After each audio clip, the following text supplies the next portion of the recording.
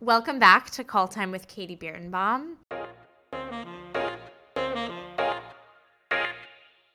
I hope everyone enjoyed my very writing and culture-focused episode with my dear friend Chris Murphy, Vanity Fair staff writer. I know I can laugh and chat with him anytime, and it was very, very difficult to keep the episode at a reasonable length for your listening pleasure. But I'll probably have that problem with this episode too. I'm so excited to bring this guest onto the show. I think you will all be very excited too. So without further ado, the amazing Barton Cowperthwaite. Welcome. Hi, Katie. Hi. Did I pronounce your last name correctly? Yes, it's Cowperthwaite. It's frenetic. It's exactly how it's Cowperthwaite. spelled. Exactly as Yeah. it's spelled. I love it. And do you want me to call you Barton or Bart? I really have no preference. Whatever's kind of rolling Wow. off the tongue more easily for you. You have a very unique name. So So that my is a great my place to first start. name is actually my mother's maiden name. So my mom is Laura Barton, and yeah, I was fortunate enough to get my mom's maiden name as my first name. That's a beautiful way to do it, I think. Wow, I love that. Do you have siblings? Yeah, I do. I have two younger Did they brothers, and I have also, how did they approach the name there? Yeah, my middle brother is Joseph, and that is my dad's. Joseph comes from actually Willard Jeffrey. Well, I guess I'm bouncing around now a little bit.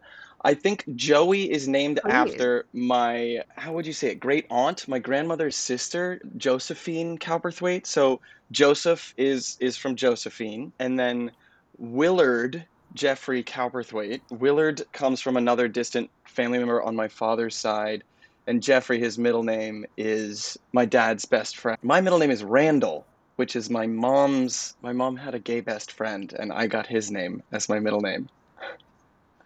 I love that. Oh, I love when Yeah, names have like sort of historical familial significance. And those are all, yeah, it is really it seems like special. all like fun sort of older names that now are back in style. Like I feel like Barton is like trendy now. I'm so glad that we're having this conversation because I was like, we're gonna be on a podcast and we both have weird last names, so we can totally It's like true. hash this out. Where does beer and bomb come from, and why is it OIM? Because I was like, if I'm Okay. reading it, it's beer and boim. Yeah, yeah, it's a really good question, and one I frankly don't really know the answer to because this is my dad's side, um, and we know a lot less about that side of the family. I mean, it's Jewish, Ashkenazi Jews, and they were mostly from Russia. But Birnbaum is Germanic. It means like pear tree in German, so they must have had some like German vibes in there somehow. Um, we don't know. I mean, I guess I'm just like trusting my dad on the pronunciation, but it messes up everyone. But I always say it's like a beer and a bomb. I'm so glad you brought this up. I've actually never discussed it on the pod. So for those who are Oh, wondering, and where hallelujah. does Cowperthwaite come from? I mean, it's got to be English. I mean, the only correct way to say it is probably Cowperthwaite. Just so Sounds like posh and Welsh. above it all. It's definitely somewhere English. I remember because, at like an acting exercise is to always like look up the definition of your character's name. Sure. And when I learned that, I was like, oh, I'm gonna look up Barton. And like Barton is literally like a barley house. Like it could not be more just like salt of the earth. And that makes sense because my mom, I would always do these. We all grow up in school doing like genealogy projects, like, let's learn your family tree. And my dad's side, obviously, Cowperthwaite is like, the family tree, like, there's books and ledgers, and like, he can trace us back like several generations. And I'd so like, one half of my family tree was always like so flushed out, like tons of branches. And then like the other side of my family tree, I'd be like, Mom, what is our heritage? And she'd be like, well, I asked Grandpa Dick, and he always said that we're Heinz 57. And I was like, cool, so I'm gonna get a C on this project. Yeah. I also feel like people like At least my dad always says no one talked about it really. Like people weren't that interested in it when they were younger. It was like, or back in the day, it was like we're American, that's what we are now. And I wish that my dad's side had discussed it more. I wish I knew more. And I'm sure you feel the same way. I definitely do. Anyway, I'm getting very off topic, which I love. Before I mean, I do want to start with like your family and your upbringing and all of that. But before we go on, I want to do a little intro to who you are for my listeners who may not be familiar. Barton is an incredible dancer, actor, and model. Can you believe it? The triple threat. He grew up dancing hip hop and then moved to ballet, but now I think does a mixture of styles in Colorado before going on to get a BFA in dance from the University of Arizona. From there, he built up an impressive dance career, starring in the American in Paris tour and eventually booking the role of Oren Lennox on Netflix's Tiny Pretty Things. He's also done a voting campaign with Levi's, among other modeling campaigns. And I sort of cobbled together these credits from various interviews you've done. Is there anything major I'm missing?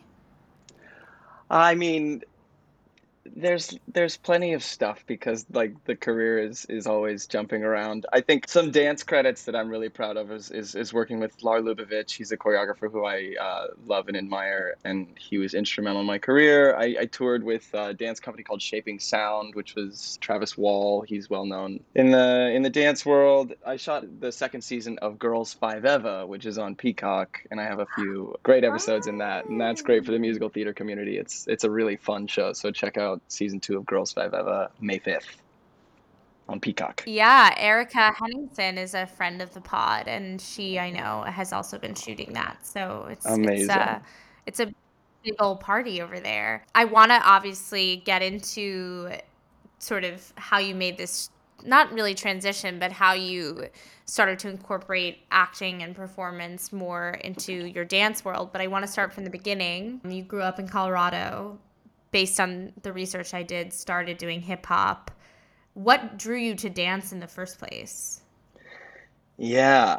Well, I was always an athletic kid. I played soccer for 7 or 8 years. I played baseball, lacrosse. I grew up skiing, and I was always very athletic, but I was never like the big, tough guy. Like, I was kind of, the string bean white kid who had a lot of energy, but was never like the alpha. And so I was always kind of struggling to fit in. And my little brother, he was in second grade at the time. I was in sixth grade. He had a crush on a girl in his class. And my mom and her mom had been good friends for a long time. And so they plotted to put them in hip hop class together. And there's my little brother Joey. He comes home after his first hip hop class and he's like, Barton, I'm the only boy in class. Please come take class with me. And I'm like, you're the only boy in class? Okay. So I take my first hip hop class and I absolutely fell in love with it. I was like, oh man, there's music, like I'm moving, it's athletic, super engaging. I love the teacher, and like also it just was so cool what he could do. Like he could do things with his body that I had never seen on the soccer field or in a lacrosse game. I was like, this guy has control. So I started taking hip hop classes, and that was the beginning of the end. That was the beginning of the beginning, The rest really. is history. Yeah. Yeah. And then why did you start to do ballet? Was it just a matter of people being like, oh, everything, your dance will get better from doing ballet because it's the foundation? I mean, they all kind of like, like when I look back on it in my memories, I see them all kind of like putting their fingertips together and plotting sneakily, like, okay, we have the boy dancing. Now, how do we get him into ballet? And that's like, so what do you do? What do you say to the kid to be like, don't worry, like, it doesn't matter if you get made fun of. Like, so really what they told me is like, ballet will make your hip hop better. But I was like, I don't know if Mm. I'm ready to do ballet. There was this amazing teacher that this studio that I started at hired, and his name is Brian Young, and he was kind of a really well trained Giordano jazz dancer, and he had this kind of great career and came back. He's from Colorado. He came back to Colorado to teach jazz, And I saw him. I have like a very visceral memory of watching him perform a solo in the studio showcase, and that was even like 10 times what I experienced when I went to my first hip hop class. I was like, this guy is it. He can do everything. And so I was like, okay, I'm going to do jazz because he does jazz. And that was epic. So I started taking jazz and tap. And so I guess it was just kind of like, they're turning up the temperature on me. You're getting kind of more used to you're getting acclimated to the dance kind of world and culture. And after I did like 6 months of hip hop and then a year of tap and jazz. And then they were like, the studio was doing competitions and conventions. And the only way you were allowed to Mm, do competitions and conventions is if you're in studio company. And you have to mm. do ballet to be in studio company. You have to take ballet classes.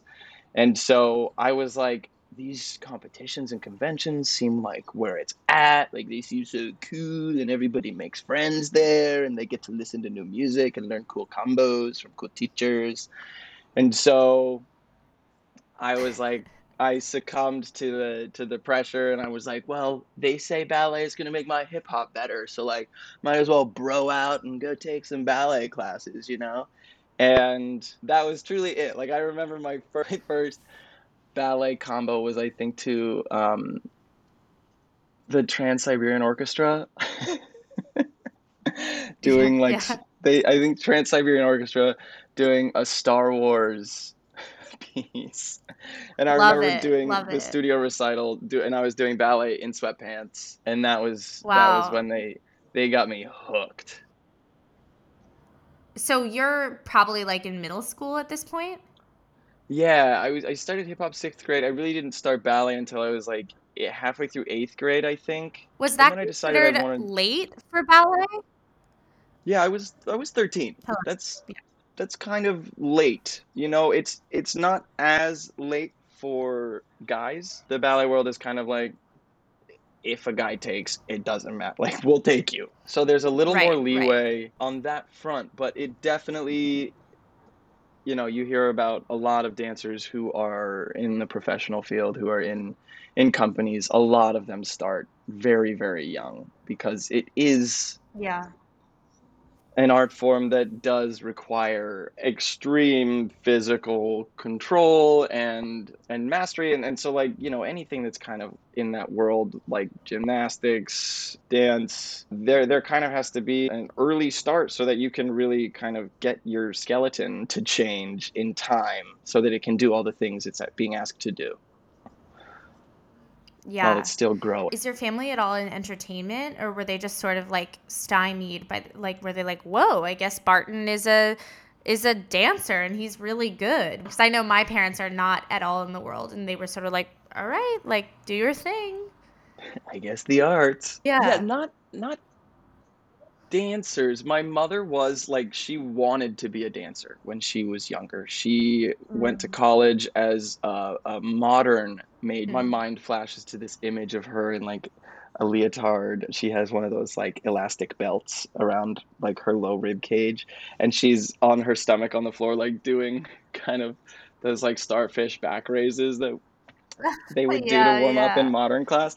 Classic. So she was a modern major briefly, but she really did not have the support of her parents. They were like, get a real job. Mm. And unfortunately, my mom had a pretty gnarly accident. She fell down a flight of stairs while she was in school, and that kind Oh of my put gosh. an end to the dance dreams because recovering from a major injury and the combination of her parents actively fighting against those hopes and dreams, I think kind of took the wind out of her sails in that direction. For me growing up, mom stayed an artist. She was in the theater, and she got into visual arts. My dad is an architect, so he has a very visual element of art in his career. I grew up around his hand drawn designs and stuff, and there was always this like really amazing kind of architectural work all around the house. And I grew up in a space that my dad had designed. It was a very dynamic space in downtown Denver that was just like I remember so fondly. So And my dad and mom also owned a theater in downtown Denver when I was growing up. So a lot of the Oh, time we would wow. I be didn't like, know that. yeah, we would be kind of like backstage roughhousing around set pieces and different like there was this Wow. one project that my mom did as a part of like a parade in Denver called Bigger Than Your Head.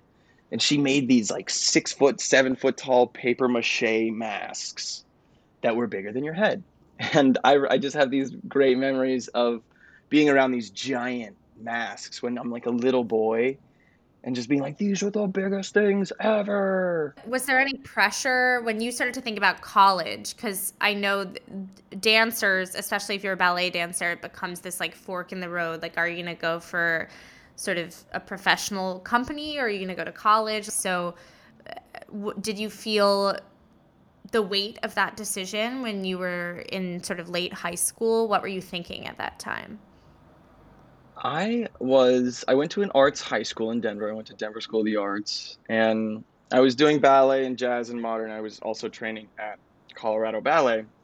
And I really had been taken under the wing of Brian Young, who was that guy who inspired me when I was so young, and he was really my mentor through high school. And I really considered myself a jazz dancer, and I had Mm. gotten some like scholarship job opportunities from different conventions and competitions and stuff, and so I was like, I'm not going to college. And my parents were like, that's what you think. So they kind of forced me to audition for college. And so I auditioned for Juilliard, Point Park, and University of Arizona. And I didn't get into Juilliard. I got accepted to both Point Park and University of Arizona. And U of A, I had the most amazing audition experience. It was something called Jazz. They have this amazing like convention weekend where they fly in a bunch of teachers and you're in like Arizona in kind of September. It's the perfect time of year. It's like 80 degrees and there's not a cloud in the sky and the campus is just like warm and the energy is so vibrant. And I auditioned for Point Park in the middle of December. Everybody had left for Christmas break. Like, no one was there. Downtown Pittsburgh shuts down at like 5 p.m. I was like, this is so just the energy was not there for Point Park. And so I ended up going to University of Arizona. And I was like, I'm a jazz dancer. And U of A was like, that's what you think. And they were like, you're a ballet dancer. So they really like, they kind of are the ones I would give credit to at that point. Like, I'm 18 thinking I'm going to be like jazz commercial. And they really were like, you're kind of a tall, lanky, dancer who we think we can turn into someone who can do ballet. And so I really ended up doing I did a couple Balanchine ballets in college, and they really kind of pushed me into like partnering and into that world. And so they really kind of flushed out my foundation in classical ballet. And that did me a great service for the rest of my career coming from U of A. Did you have any particularly amazing mentors there? Like I know you mentioned Brian Young from when you were growing up. Was there a teacher that really inspired you while you were There there? were so many. U of A was actually a really, really great place. I mean, Melissa Lowe was the kind of head of the School of Dance, and she was a principal at Pacific Northwest Ballet, and so she has a really Balanchine based background. Amy Ernst was the modern professor who was just so sweet, and I love her so much. Doug Nielsen was also a modern professor there, and you can hear Doug's voice so clearly. Like you'd be in class and he'd say, "Put your whole hand on the floor." Michael Williams was the jazz teacher, and he's also another one of those like strong personalities that I remember really fondly. So all such great personalities that you could kind of follow and look up to. We had this men's teacher though, Jim Clouser. I mean, he's old and kind of probably 80 when I get there, and he would stroke the palm of his hands, and whenever he was like happy with how you did in class, he'd like lick his thumb and turn it around and give you a thumbs up. He choreographed a ballet to Carmina Burana my freshman year, and um that was kind of the first time I got cast as like a soloist role, and then I ended up getting to do the lead for, I got to do the principal roles in Balanchine's Rubies and in Allegro Brilliant. And yeah, I think Jim Clouser was a really phenomenal example as someone who just had Um, Made a career out of his passion and had stuck with it for his whole life. And that's something that's always, you don't really realize the impact it has on you when you witness that at 20, but it sticks with you when you look back, that's for sure. What was the transition? You after that you moved directly to New York. Was that the move? No, I actually, so I really like, I was not sold on the whole idea of college, even when I was there. There was this company Mm. called Bad Boys of Dance, which was Rasta Thomas's company at the time. And I had sent in an audition video for them my freshman year, and Rasta was like, hey man, like, you look great, but finish school.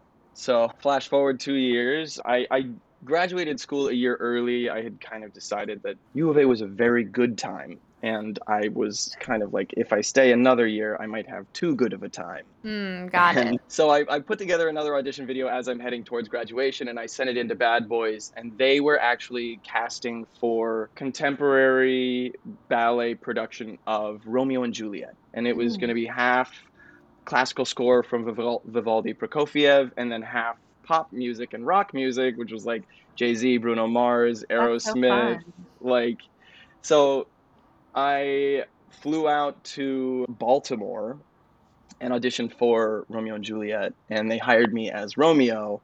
And so I graduated college and then moved to Baltimore, rehearsed over the summer for Romeo and Juliet, and then I toured around Europe for the next like we had two kind of 3 month tours in and around Europe in different countries, mainly like Germany, Austria, Switzerland, yeah, a lot of that area. And that was so I ended up moving to New York actually in 2014 from Germany Wow. What was after that that like tour. touring with that Romeo and Juliet production in I Europe? mean, it was a dream in so many ways because it was this company, it's a lot of men. Like it was Bad Boys, so like the cast was 8 guys and 2 girls. There was the female cast members were Juliet and the nurse, and then the men filled out the rest of the cast. And so the tour was with like 20 people. We had 4 girls, two for each, and 16 guys, covers for all the roles. And it was just such like healthy competition. We're all pushing each Mm. other, we're all hungry to be better, and like every guy brings something different to the table. So you're taking class every day, you're rehearsing, you're being so athletic and just putting everything on the line. Like we would rehearse all day and put the show together, and then we were all living in the same house in Baltimore when we're choreographing the show. And there's this park next to the house, and so we would literally get out of rehearsal after dancing for 8 hours, and we would go to the park and we'd be throwing the frisbee and we'd be teaching each other tricks and flips and like how to do things. Like if someone could do something that you couldn't do, you were all just throwing your bodies around as like hard as you could to try and learn that thing. And so um it was really an amazing experience out of college just to get to kind of be working as a professional. I got to be the lead for the show. It was also such an amazing and such a huge seed for me as an actor because I was playing Romeo, and like as a dancer, obviously you're really trying to tell a story, and that role was really demanding emotionally. And it was a really special time getting to come out of college and meet a whole new group of people who were all kind of pushing and striving to make something great and to perform something that like we were all really passionate about it. And so I really look upon that time with with a lot of fondness and gratitude.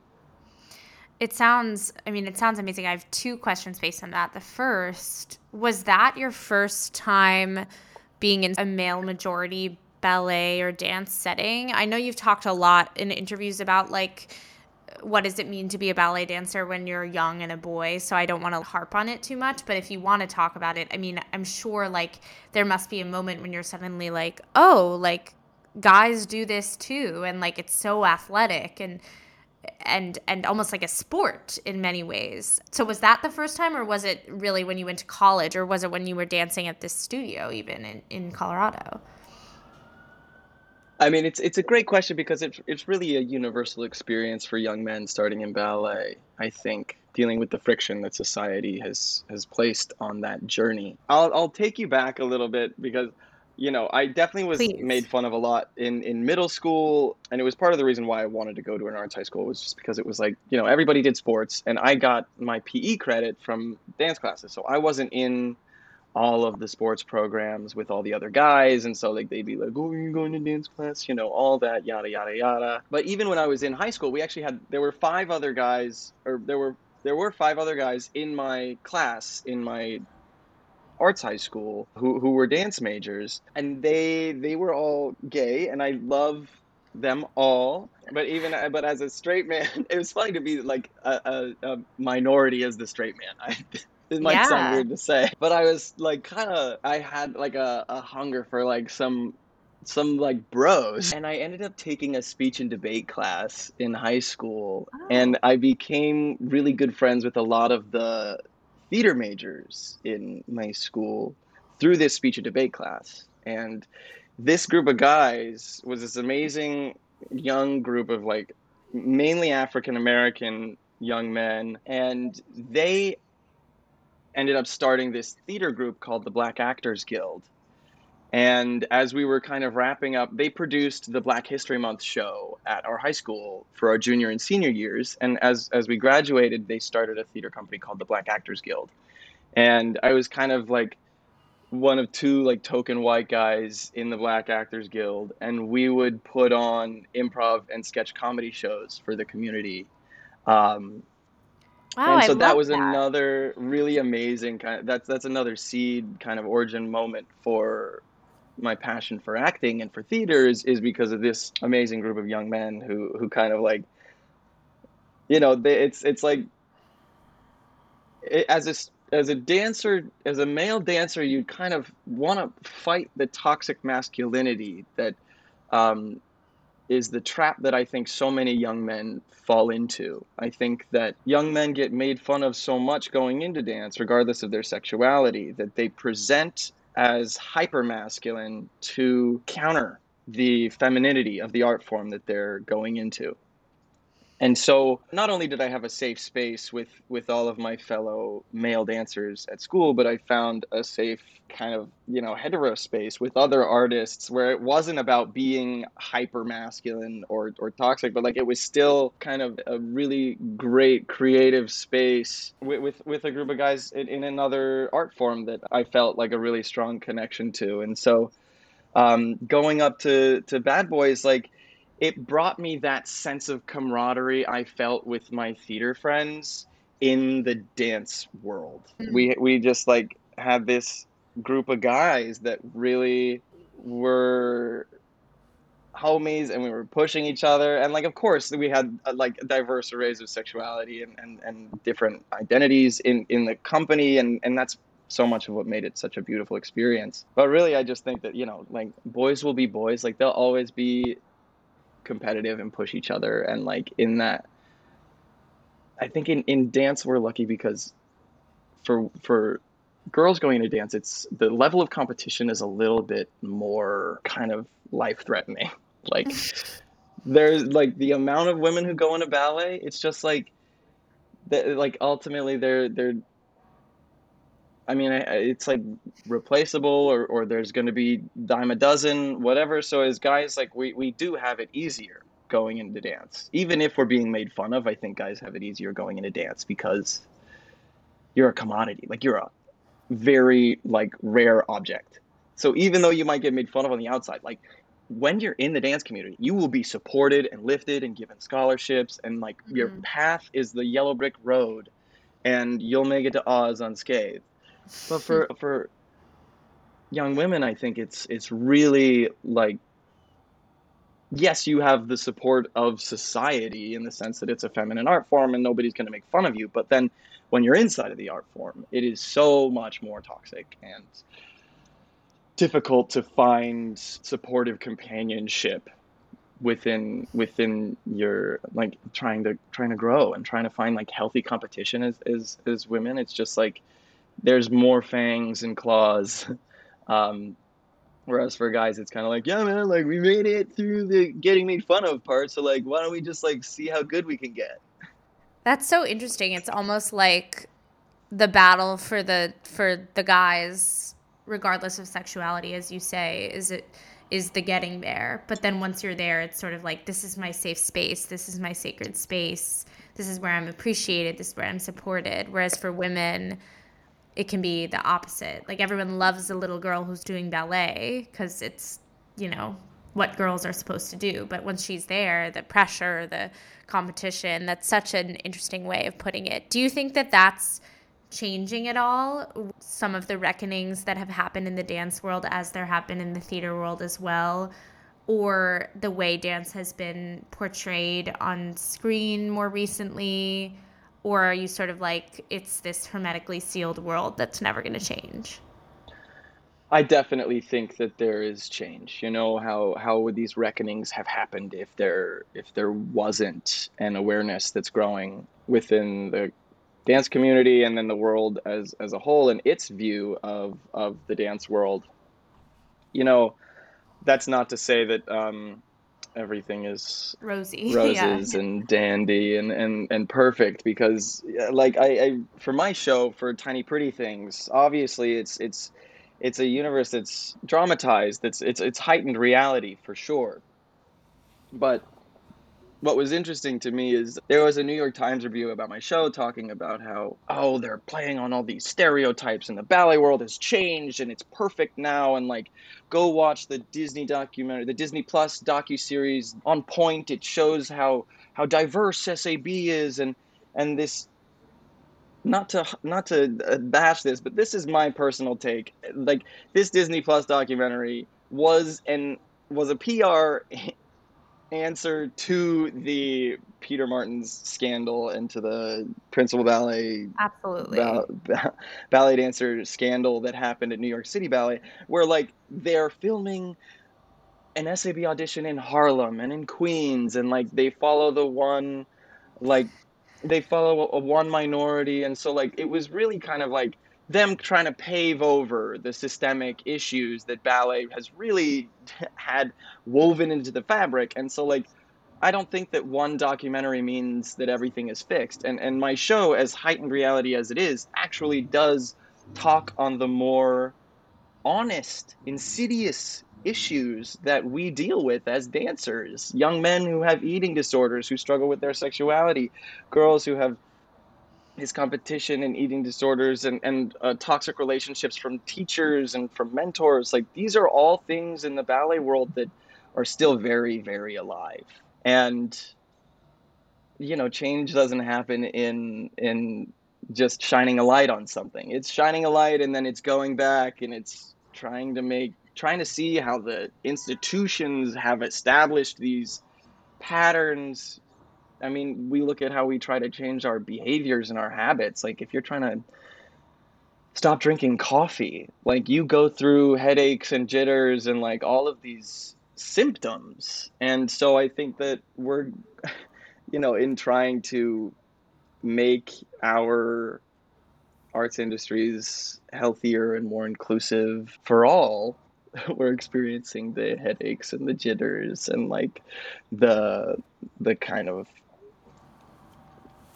the heat Withdrawal. that is generated, the withdrawal. That's very good, that comes with that effort. You know, it's like you're trying to be better, you're trying to do something different, but we can't just say that it's better. Yeah, I think that's such a good metaphor for it. I do think it makes me feel optimistic, even though, I'm definitely not a ballet dancer, but it does make me feel optimistic that people like you and other people are talking about it more. I think that the talk is one of the most important things. I saw a great article in the Times that a bunch of female dancers wrote about, like, not refusing to go back to their sort of insane pre-pandemic bodies. Obviously, Yeah. they're going to be healthy and athletic and all the things that you have to be as a dancer. But I remember reading it and they were talking about, like, the way their bodies used to be, and I was like shocked because you hear about it, of course, but when you're not embedded in that world, you don't really get the extremes of it. And I was really flabbergasted by it. So I think the discussion is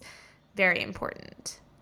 It's very important, and these extremes are often more extreme than we can imagine. You know, like when you're really in the lived experience of the dysmorphia that is encouraged by these institutions, you really don't know what you're in until you're out of it and you can take a step back and look at it. Like the, I think pandemic and quarantine and the being forced to take a step back gave us the opportunity to take advantage of a fresh perspective with the way that we kind of treat our bodies in this space. Because it really, oh man, okay, so I'm going to share this. I think it's important. I think so I'm in this method acting class now. You and I have run into each other on the street a couple times. It's been very Yes. cute. And I was thinking to myself the other day, like, if I ever have to, gain weight or lose weight for a role, like, will I feel comfortable with that? And then this thought came up in my head because my character on Tiny Pretty Things is a male dancer who's suffering from bulimia, and in my head, when I'm thinking about if I'm choosing to approach a character in method, and I have to gain weight or lose weight, in my head, I was like, thank God I had to play a character who had an eating disorder. And that's the thought that happened in my mind. And then I was like, oh my God, that is so messed up. Because I Yeah. was like, oh, I could be as in shape as I possibly could. Like I could do the most strict diet. I could work out every day. Like that's what I and then I was just like having this epiphany about the conditioning that as has been imposed by directors and choreographers, but like really self-imposed after a point, because once you learn the words that your teachers have said, that becomes a self-perpetuating cycle in your own mind. And so it was just something for me where I was like, oh wow, like that's the world that I come from, where I was like thankful as an actor to put myself in a Yeah. role where I'm portraying someone with very unhealthy relationships with their body and the way they see themselves. I was going to ask before you told that if you feel like because you weren't in one of these, you were more like a freelancer getting hired for individual dance things or tours or whatever it was, because you weren't in one of these sort of historical companies, you were able to escape some of the the extremes or the nefarious aspects of the industry. But it sounds like you sort of haven't, or maybe you've escaped the most extreme. But That's what I do think. you I are think you that's the case. Is that yeah. I have experienced, if it's a spectrum, I'm probably pretty far to one end, but not all the way at all. Yeah. I think that these companies perpetuate a harsher environment for the people inside them, and I can't speak to that 100% factually because I've never been in a large scale ballet company, but Sure. I have been very close with many people who have, and the kind of torment that I've seen them experience has been pretty jaw dropping. Oh my God. Torment. Your use of that word, it was so visceral for me because I can picture Mm. it. It's no, it's funny. Like people love to hate on a movie like Black Swan, which I actually love because yes, inaccurate, whatever. But being friends with a lot of dancers, the like mental torture of it, I thought was extreme, as you say, but somewhat accurate. On the subject of you being able to like not being in one of these companies and therefore being able to do lots of different various things, is that what gives you sort of creative pleasure and artistic fulfillment? Is it the variety? And we've been sort of dancing around the fact that you eventually got interested in and passionate about acting. So as you move forward in your career, do you want to be doing way more acting and less dance? Do you always want to be doing an equal amount? What are you currently thinking? What's giving you the most fulfillment? Yeah, I think for me, we all experienced this pandemic and quarantine and like global shift in our lives. And what it really did for me, it was right after we wrapped the Netflix show, and then the year leading up was the election year, and that was its whole own thing. But after the show came out and after it was canceled, I really intentionally looked back on the experience and was like, what did I love about it? And I'll always love dance. It's my first love, and it's really what called to me first as an artist. But I really fell in love with using my voice. Dancers, we don't do. Yeah. And I was like, I need to learn how to act. I've been fortunate to have had experiences as an actor before this and leading up to this, but I really realized profoundly how much I cared about learning a technique as an actor, because that's what got me as far as it did as a dancer, learning the building blocks to keep me healthy, to keep me versatile and ready. Like, you learn exercises. It's your ballet bar, it's your tendu dégagé, rond de jambe, plie, whatever.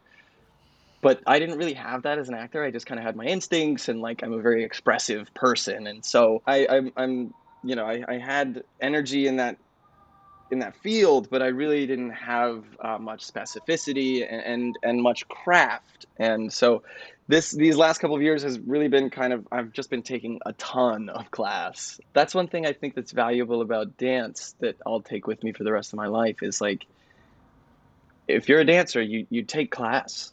Like, Mm. you take class before you rehearse, you take class like every day if you're in a company, and that is how you stay healthy, and that's how you have longevity. And so, yeah, the last 2 years have really been a very conscious effort to train as an actor, to learn craft and technique and find different teachers to work with and to train with and to learn the tools. We have building blocks as dancers that help us train our bodies to do extraordinary things. We have our tendus, dégagés, pliés, rond de jambes. That's how you train your body and train your muscles to have turnout and to be able to jump high and to be able to do the bigger things in center. And as an actor, what are the building blocks to strengthen your emotionality, to strengthen your imagination and your visual instincts and your voice? Like, what are these building blocks that you can practice daily on your own or in a class setting to make you someone who's in control and who comes from a place of being able to make meaningful creative choices when you're on stage or in front of the camera or in a rehearsal process. Yeah. Do you sing at all? I was going to ask. Yeah, I sing. Well, so is musical theater next? Because it seems like the next natural step. If you're already this incredible dynamic dancer and now you're learning the tools of acting, you did a whole Netflix show. It seems, I mean, I'm not just saying this because musical theater is my thing, but it seems like the natural next step. Do you feel the same way? Or you could just not like musical theater. I don't know. No, I love musical theater. The thing about singing for me is I I don't naturally have a good voice. And this is one thing that it's the same kind of crossover with dance, that it's just kind of like you can be born without something, and if you work at it, you can get pretty good at it. So I was fortunate enough to do the first national tour of An American in Paris. I understudied the lead, and I got to go on as Jerry. It was a crazy story. Saturday night, sold out, April Fool's Day in LA. The Gershwins were there. I had 15 minutes notice, and I got thrown on as Jerry. I had never rehearsed in costume under the lights with my partner, ever, nothing. And I got thrown on. The Gershwins were there. The Gershwin estate was in the house. How was it? Yeah, yeah, it was amazing. It was totally where I was meant to be. For some reason, I'm someone who craves pressure. It's the Um, dancer in you. You guys love that kind of stuff. yeah, I just like, whoo, I get chills even thinking about it.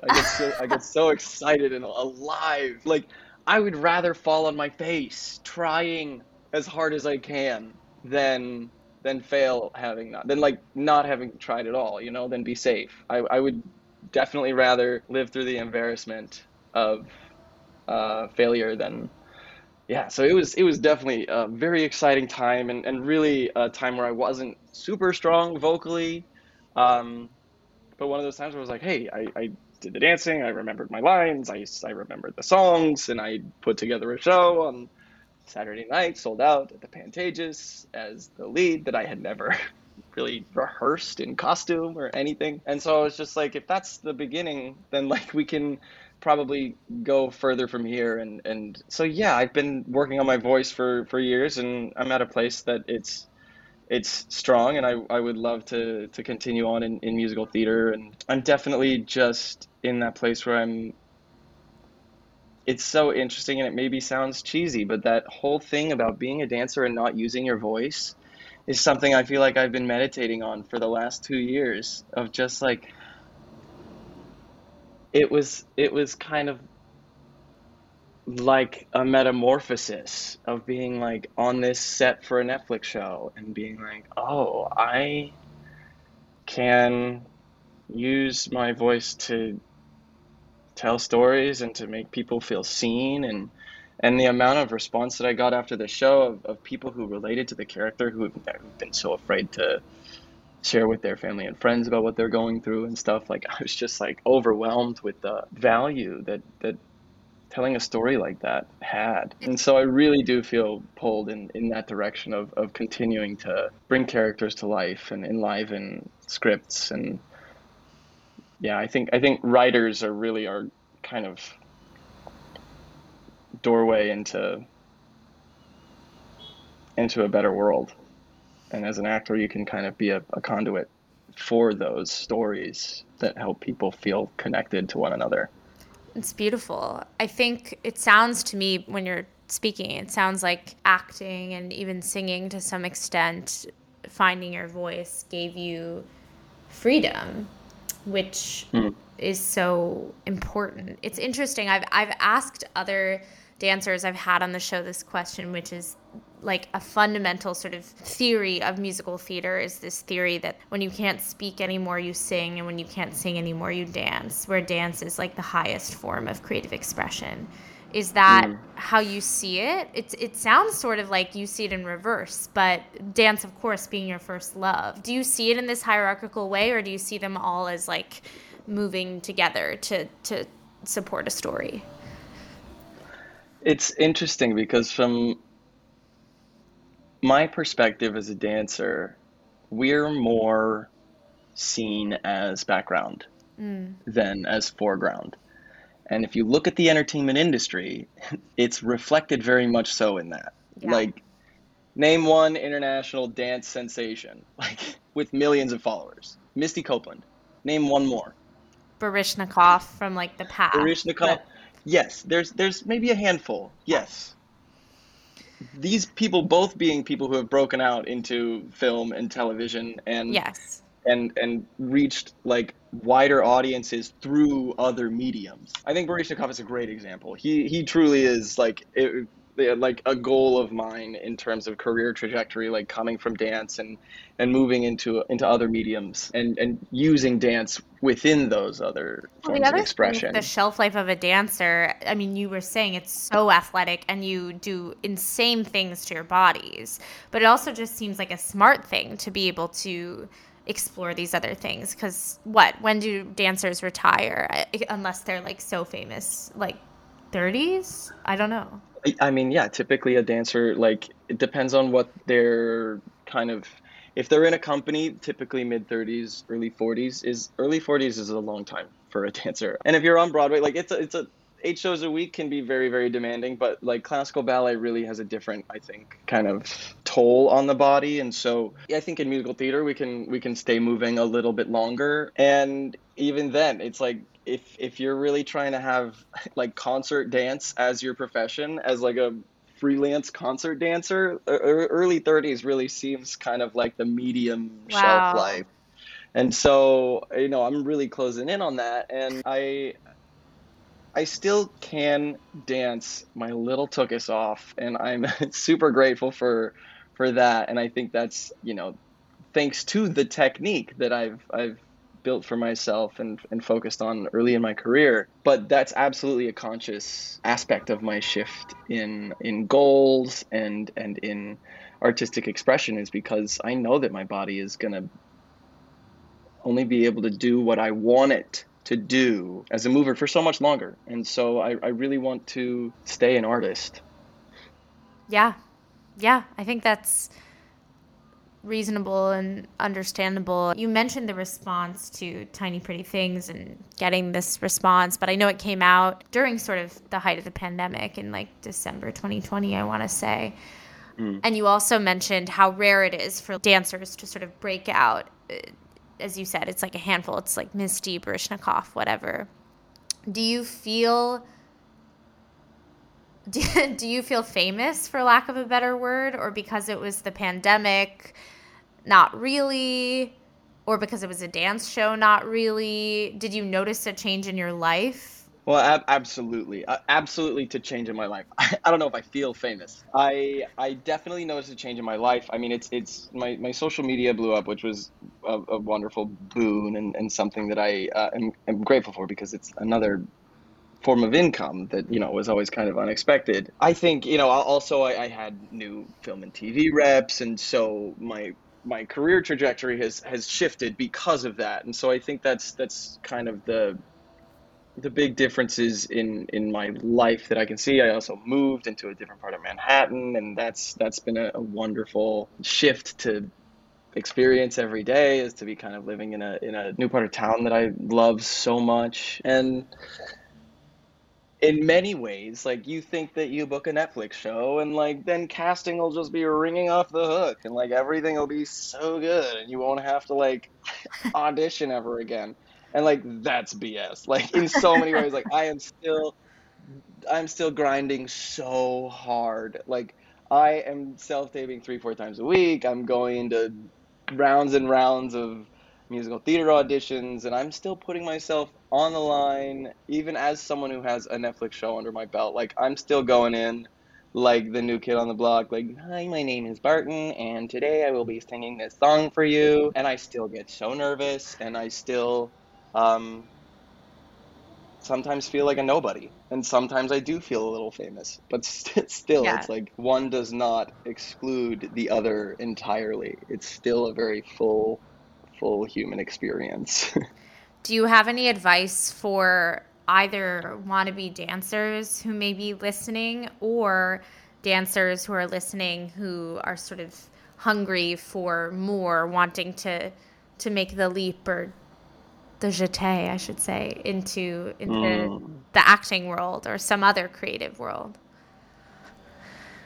I mean, I guess I was fortunate at my high school to become friends with my theater major friends. I think that it was so valuable for me getting into my early career as a dancer to be putting on improv and sketch comedy shows. Like there's a seriousness to dance that I think, to some dance, classical ballet really has like so much rigidity in it, that other forms of dance have a little more fun and joie de vivre. And I think that theater and the comedy element like was just something like I love being silly and making people laugh. Yeah. And so I would say, if you're really trying to,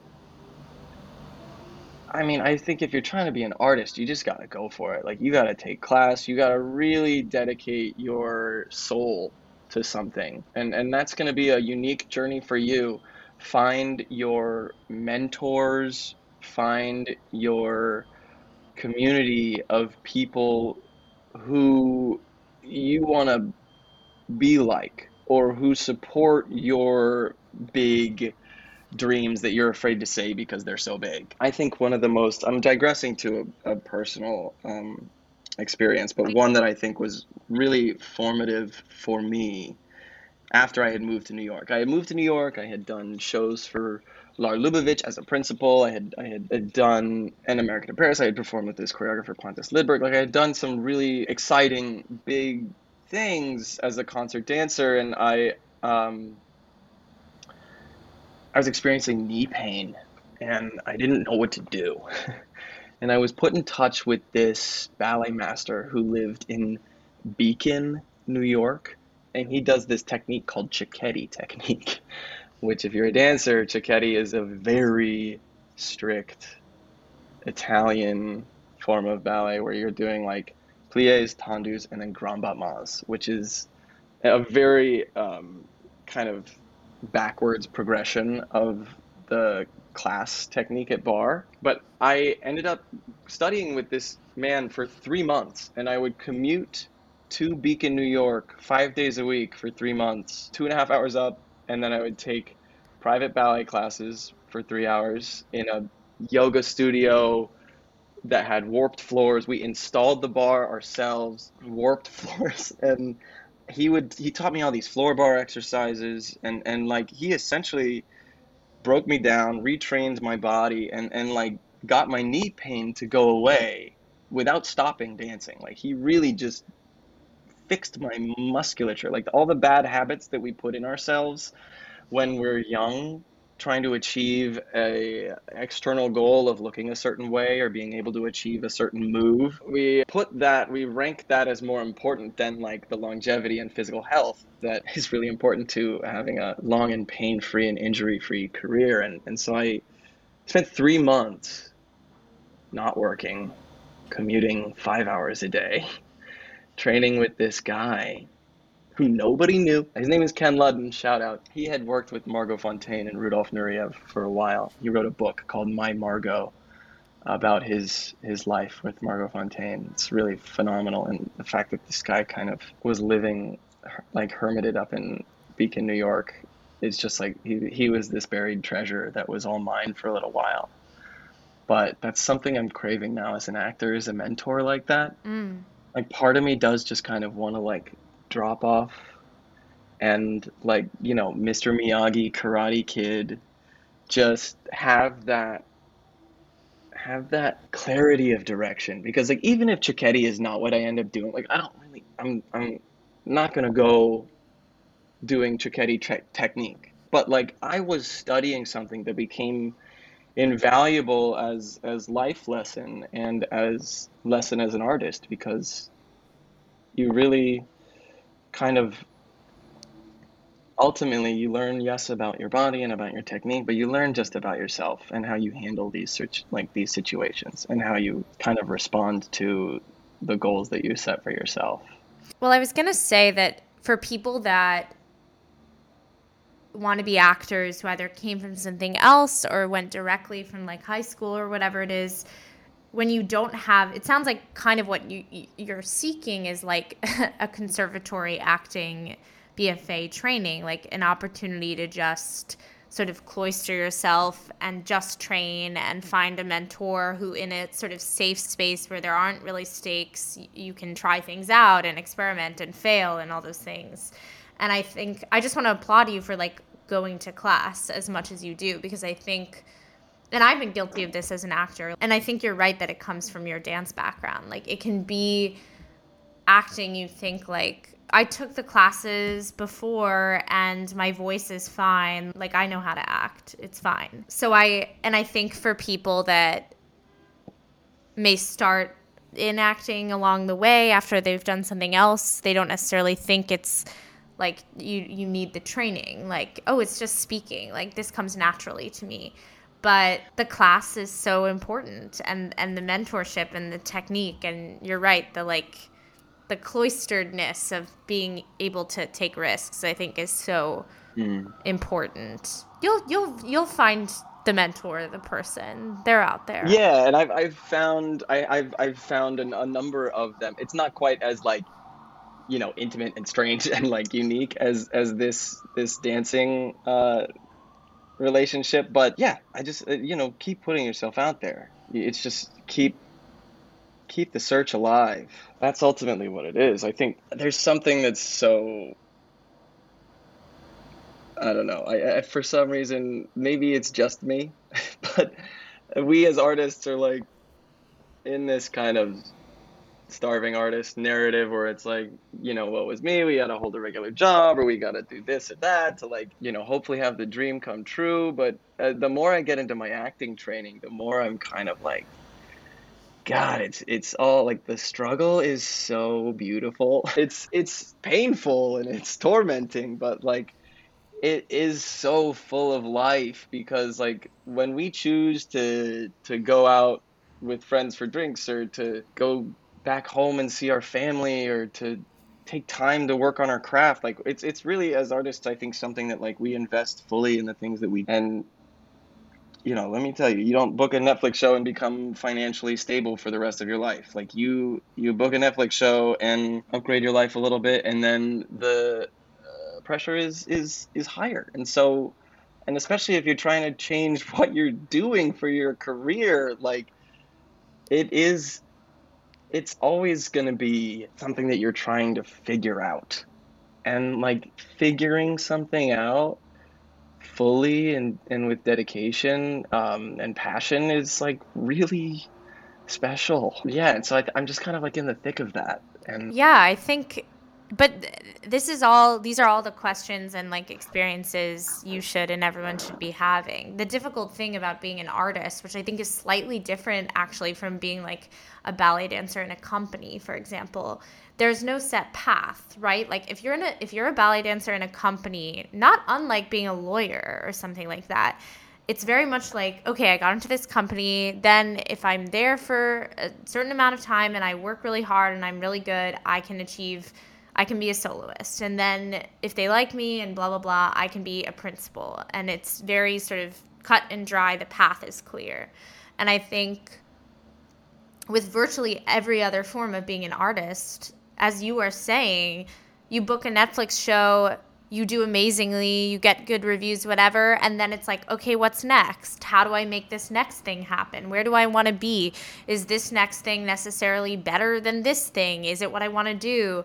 And I think it's something that I don't know. I don't know if you seem like very creative, but a lot of dancers I know are like very much control freaks, which I can really identify mm, with. And I think that's, for me, that's the hardest part about our business. Not knowing what's next, not having any control over what's next, not even necessarily knowing what the right move is next. yeah, there's definitely an element of surrender. Cause and I think this is something that's toxic about our culture is that we have this kind of like, work until you drop praise. Where it's like you just go and then you just keep going. And if you go hard enough, you'll never stop going.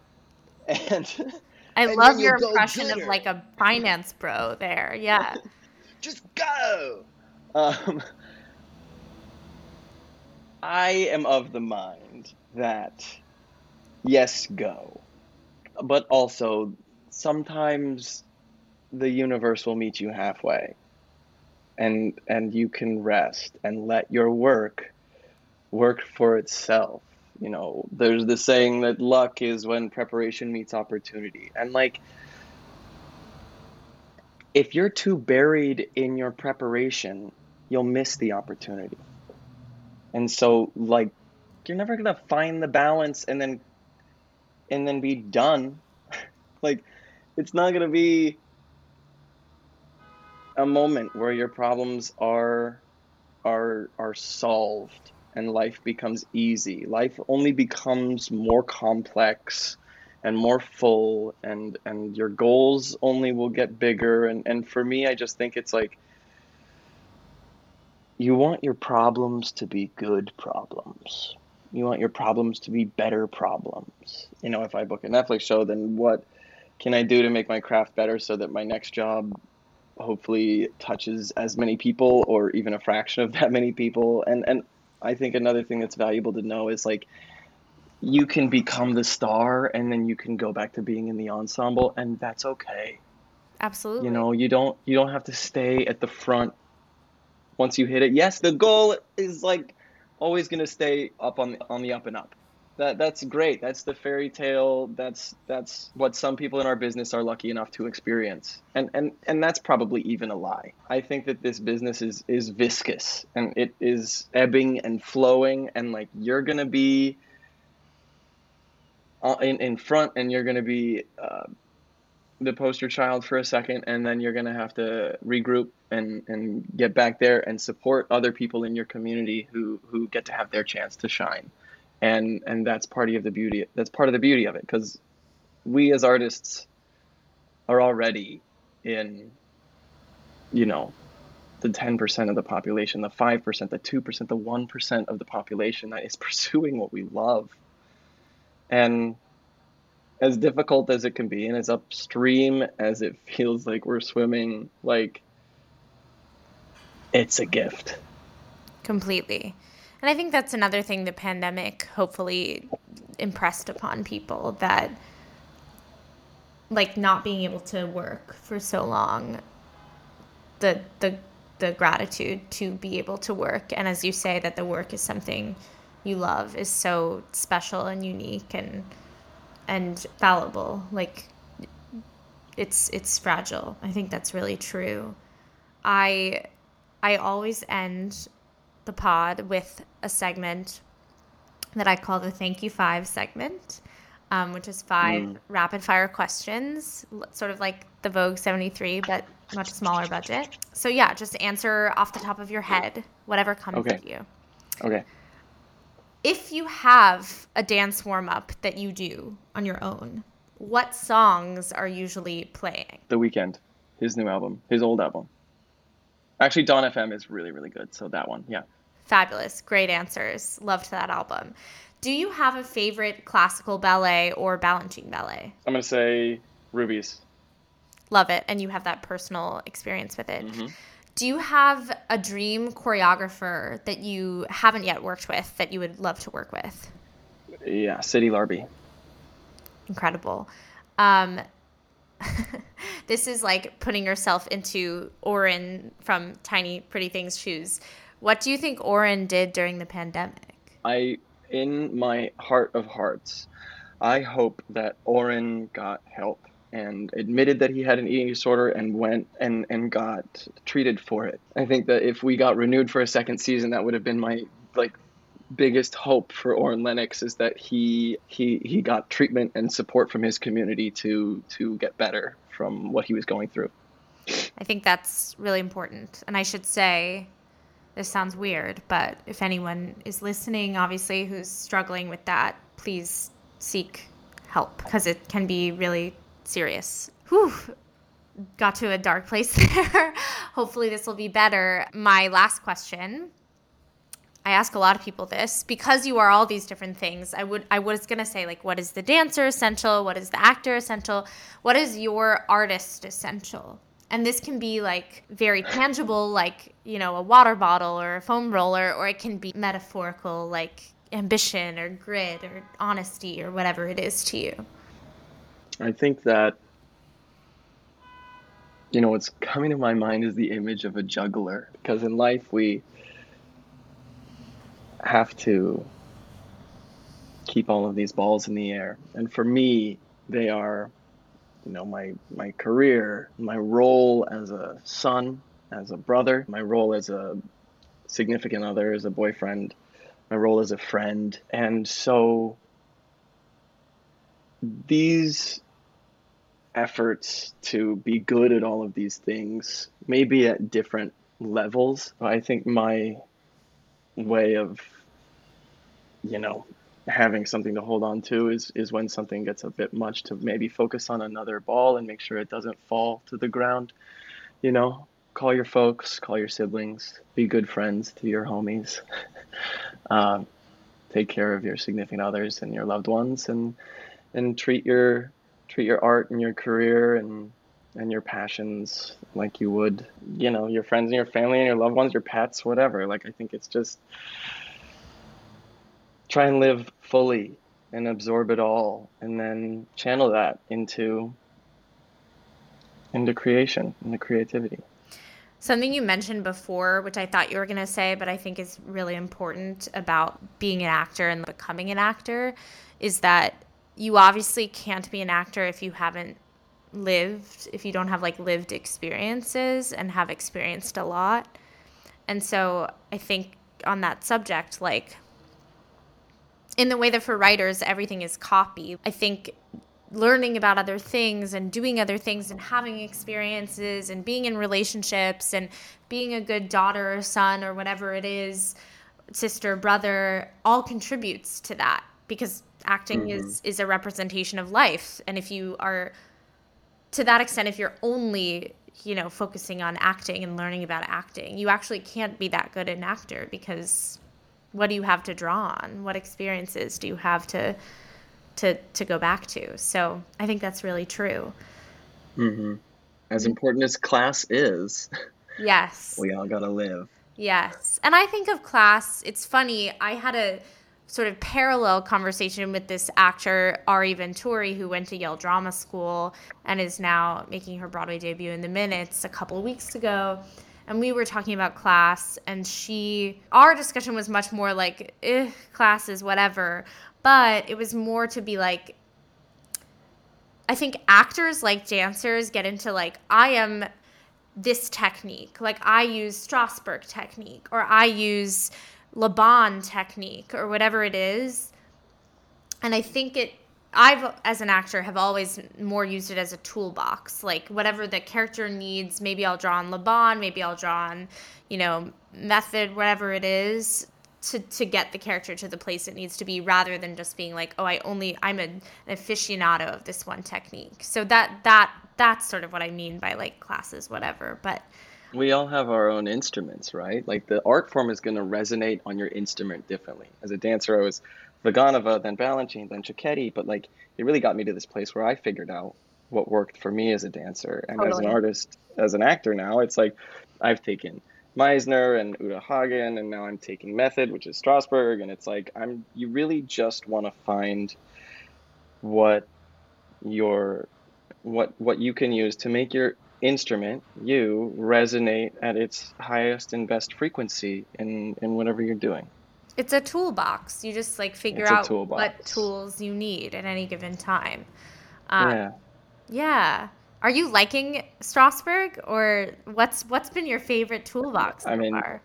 dude, it's so weird. I'm loving it. Oh my God, that's amazing. Yeah, I'm loving it. I mean, like I keep telling people like, yeah, I thought I had a weird career like rolling around on the floor as a dancer, but like now I'm rolling around on the floor and making the weirdest noises I Yeah. can possibly Yeah. make. Yeah. And that's a reductionist take on it, obviously, but no, I'm absolutely inspired. I'm super, super inspired. Oh, it's incredible. This has been such a great conversation. I'm sorry about our Wi-Fi issues before. Is there anything else you feel like I've missed, or you want to say, or you want to plug? I think, yeah, I plugged Girls Five Eva early on. Yes, please. When does that come out? May 5th on Peacock. Oh, it's soon. Yeah. And I have a cute little role. I play the leader of a TikTok boy band. Love it. It should be, yeah, it's so on brand.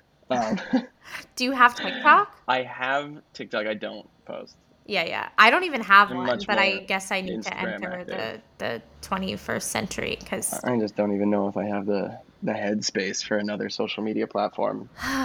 yeah. Um, yeah, I'm really grateful for you having me on. I really appreciate it. It's been a lovely conversation, and yeah, apologies for the technical difficulties on my end as well. But I think we really got to some nice meat and potatoes, and Agreed. We um, we turned it out. I really appreciate it. And it was so, it's funny. All of my actor friends and I always joke that, like, when you do like random readings, like the one that we did in the theater world, it's either when you meet like incredible people, or like the weirdest people you've ever met. that was an amazing day. It was amazing. It was magical. And I was so happy to meet you. Yeah, likewise, and I'm sure we'll continue to run into each other near NYU, Yes, my school. classic New York City. Barton, Yeah. it was a pleasure. Thank you so much. Thank you so much, Call Time listeners. As always, please like, rate, subscribe, tell your friends, all the things. But I really appreciate hearing from you all. And there will be another, I think I'm taking a week off next week, but the following week, there'll be a really amazing guest who I've been trying to lock down for a bit. So stay tuned for that. Thank you so much.